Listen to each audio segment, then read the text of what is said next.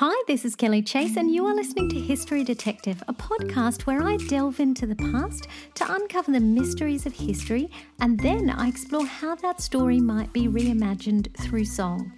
This is case 14, The Child Migrants of World War II. I would like to thank Amped Up Learning for their support of this episode. Amped Up Learning is a website made for teachers by teachers. You can get ready-made downloadable lessons and resources for a huge range of subjects from preschool all the way through high school. You can also get merch, masks and heaps of other fun stuff, including supporting resources for every episode of History Detective. Head on over to ampeduplearning.com and you can enter the code HistoryDetective10 to get 10% off everything. When you think of child migrants of World War II, you are probably thinking of the children who were shipped out of the major cities during the Blitz, or the Jewish children who were smuggled out of Germany. But today, I want to tell you about a different group of children. Children who were often lied to about their parents being dead and who were shipped off to the other side of the world to endure a childhood of punishing labour and a life devoid of both education and love. Children who were treated with such neglect that in 2009 the Prime Minister of Australia made a formal apology to the generation he called the Forgotten Australians. So who were these children who were sent to Australia, and how did they slip through the cracks of history until recent years? Down through the rabbit hole, mystery to solve, curiosity to follow. Just a warning before I go on, this episode mentions themes related to child abuse. After the end of World War II, more than 3,000 children were sent to Australia as part of child migration schemes. This practice of sending children to Australia had been going on since the 1920s, and it continued until as late as the 1970s. But after the war was when Australia accepted a large proportion of the children who were forced to migrate to Australia. Now, if you're thinking that these children were coming with their families or to stay with loving families once they arrived, this was not the case. These children were sent on their own to charity-run orphanages that in many cases mistreated them, neglected to give them an education, forced them to perform laborious farm work, lied about their status as true orphans, and in some cases physically, psychologically, and sexually abused them. These children, for some reason or other, had ended up in an orphanage in the United Kingdom. The reasons for getting there were many and varied. Some may have been illegitimate, meaning that their parents weren't married and being a single mother was not socially acceptable at the time. Others may have had a father who died in the war and the mother needed to work to pay for rent, and subsidised childcare was not a thing. Some children may have been abandoned and others placed in care temporarily. But generally, what they had in common was that they were from a disadvantaged background. The welfare system had not been coping with the number of children who needed care in the UK, so they decided to send them to other countries in the Commonwealth. It was not just Australia. Children were also shipped to Canada, Rhodesia and New Zealand. In Canada, the taking of child migrants stopped around the 1930s. And in Rhodesia, often because they were white children being sent to a predominantly black African country, they ended up in a more privileged position. And in New Zealand, the children were mainly fostered into families. However, today I will be looking at the children who ended up on the shores of Australia. The children who ended up living in charity-run orphanages and working farms where they were not nurtured, educated, nor respected. The children the Prime Minister referred to as the Forgotten Australians in his 2009 speech.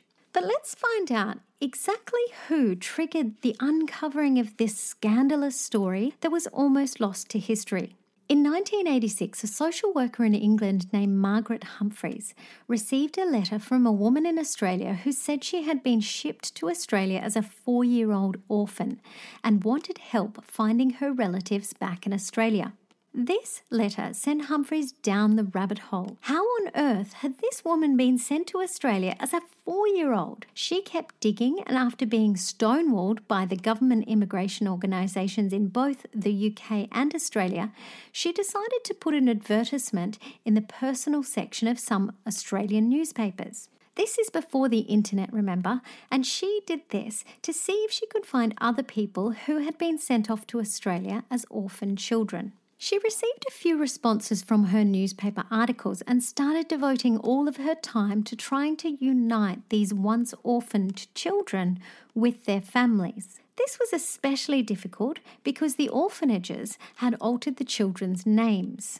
After a feature article was published about the stories, even more people came forward, and then in 1989 a documentary called Lost Children of the Empire aired in Australia, and so many more people came forward that she quit her job and devoted her life to reuniting these once lost children with their families.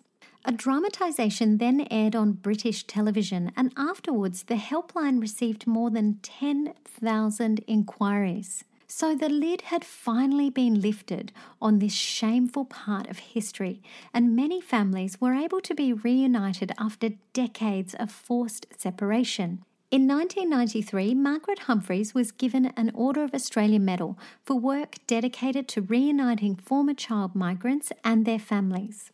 Humphreys wrote a book about her experiences called Empty Cradles that then was adapted into a movie called Oranges and Sunshine. I highly recommend both the book and the film. But what happened to those children once they arrived in Australia? If you would like to support the podcast so I can keep making episodes, you can now buy me a coffee. You'll find a link on how to do so in the show notes. The Australian government conducted an inquiry into the treatment of child migrants, and in 2001 they released a report called Lost Innocence, Writing the Record Report on Child Migration. Even just scanning the subheadings is disturbing. Under the section called Institutional Care and Treatment, some of the headings include abuse in institutions, depersonalisation, sexual assault, physical assault, psychological abuse, bedwetting, exploitation of children in work, and neglect, and they are just a few. In the section called Depersonalisation, the report states, many migrant children made reference to their becoming totally depersonalised in their childhood. Their names were changed, they were lied to about the existence of their parents, possessions were removed, gifts and letters were not passed on, and they were referred to by a number and not by name.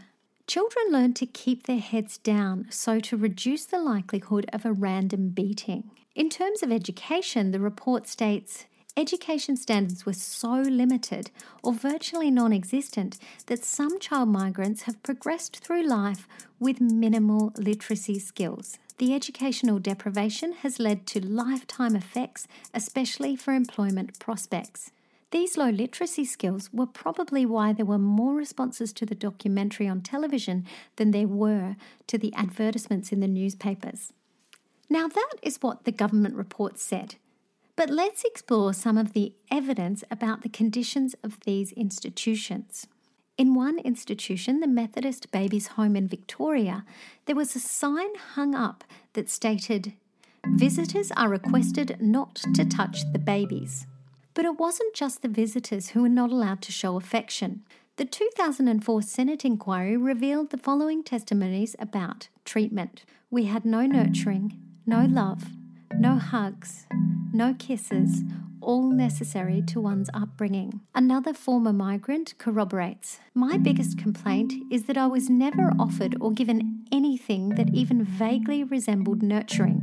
No affirmation of the person I was becoming, no encouragement, no warmth, and absolutely no affection, not under any circumstances. And I was never shown any love at all. You were just a number to them, not even a name. This concept of dehumanising and erasing the children's identities seemed to be a common experience. Our clothes were numbered and we were not a name, just a number. Any names we were given were terribly racist taunts. A woman tells of her experience as a young girl. They confiscated all my clothes, my belongings, then used a pair of large black shears to cut off my shoulder-length hair. It was hacked. I was issued with regulation clothing and a number 43. Another part of the dehumanising was to completely deny the children any contact with their family back home. One former migrant asked, "Why didn't they tell me I wasn't an orphan and that I had family all along?" This was a common experience among the so-called orphans. Imagine being told at the age of 5 years old that your mother is dead, only to find out 6 years later that she's alive and well and wants to come and visit you. And another experience? It was during my early primary school days that I was told that my parents and siblings were dead, having been killed in a car accident. I have since learned from my records that my mother and father and brother had written to me. However, I did not receive any of these letters. As well as this emotional cruelty, the children often experience physical cruelty in the form of both grueling, laborious work and punishments. From as young as 6, these children, rather than being taught to read and write, were forced to do menial labour, washing sheets, scrubbing, polishing floors, loading bricks on building sites, working in industrial laundries, milking cows, picking fruit, unloading lumber were just some of the jobs that the children were expected to do. And this was at the expense of their education. Education in the homes was abysmal. When I entered the state school system, I was so far behind my age group, I was ridiculed and taunted by both teachers and fellow students, leaving me feeling different, dumb, and excluded. Another former child migrant corroborated. I left the home uneducated and illiterate. I had few social skills and I felt I was a social misfit. The punishments dealt out were often severe. We were belted on a regular basis by the warders. They were savage beatings, boots and all, time and time again. It was a nightmare. I often wished I was dead. And this next punishment is so sad. The bedwetters received such humiliation. They would have to parade around the room with their wet, smelly sheets draped over their shoulders. Another harrowing mistreatment was as follows. The punishment inflicted was to have her hair shaved off, and she, a young girl of 7 or 8, was compelled to wear a sugar bag as a dress all day for a period of time. And the usual method of discipline was belting the boys around the leg with a string of keys, and many times the boys who were hit were left with bleeding legs. There are just so many awful stories from the experiences of these former migrants, and I will not go into depth about the sexual abuse that occurred to both girls and boys. Conversely, I do want to point out that some of the children did in fact have a good experience. However, unfortunately, the overwhelming majority of the former child migrants' experiences were deeply disturbing, and many of them suffered from neglect and many forms of child abuse. I will finish with an extract from Prime Minister Kevin Rudd's 2009 speech to the then adults who experienced the traumas of the child migration program. We come together today to deal with an ugly chapter in our nation's history. And we come together today to offer our nation's apology. To say to you, the forgotten Australians, and those who were sent to our shores as children without their consent, that we are sorry. Sorry that as children you were taken from your families and placed in institutions where so often you were abused. Sorry for the physical suffering, the emotional starvation, and the cold absence of love, of tenderness, of care. Sorry for the tragedy, the absolute tragedy, of childhoods lost. Childhood spent instead in austere and authoritarian places where names were replaced by numbers, spontaneous play by regimented routine, the joy of learning by the repetitive drudgery of menial work. Sorry for all these injustices to you as children who were placed in our care. As a nation, we must now reflect on those who did not receive proper care. Just whose truth will it be? Hers or his story? Maybe just a little bit in between. You can follow me on Twitter at History Detect, Instagram at History Detective 9, or join my mailing list at historydetectivepodcast.com. Now I would like to play you a song that I wrote which was inspired by the experiences of the Forgotten Australians. You can find the lyric video to this song and all of my Season 2 songs on YouTube. This is Kelly Chase, On the Case. The sign above the door says, look, don't touch. No hugs, no kisses. I don't ask for much. Temporary children with temporary lives. Permanent scars. A suitcase full of lies.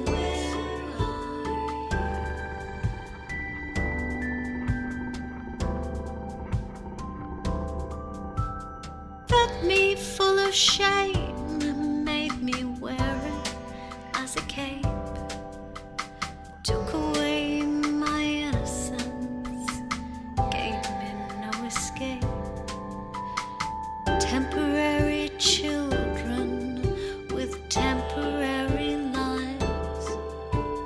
Permanent scars, a suitcase full of lies.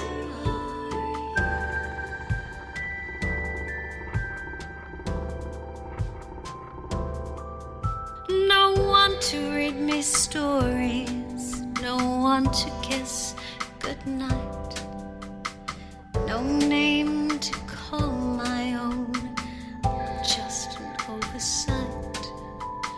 Temporary children with temporary lives, permanent scars, and a suitcase full of lies.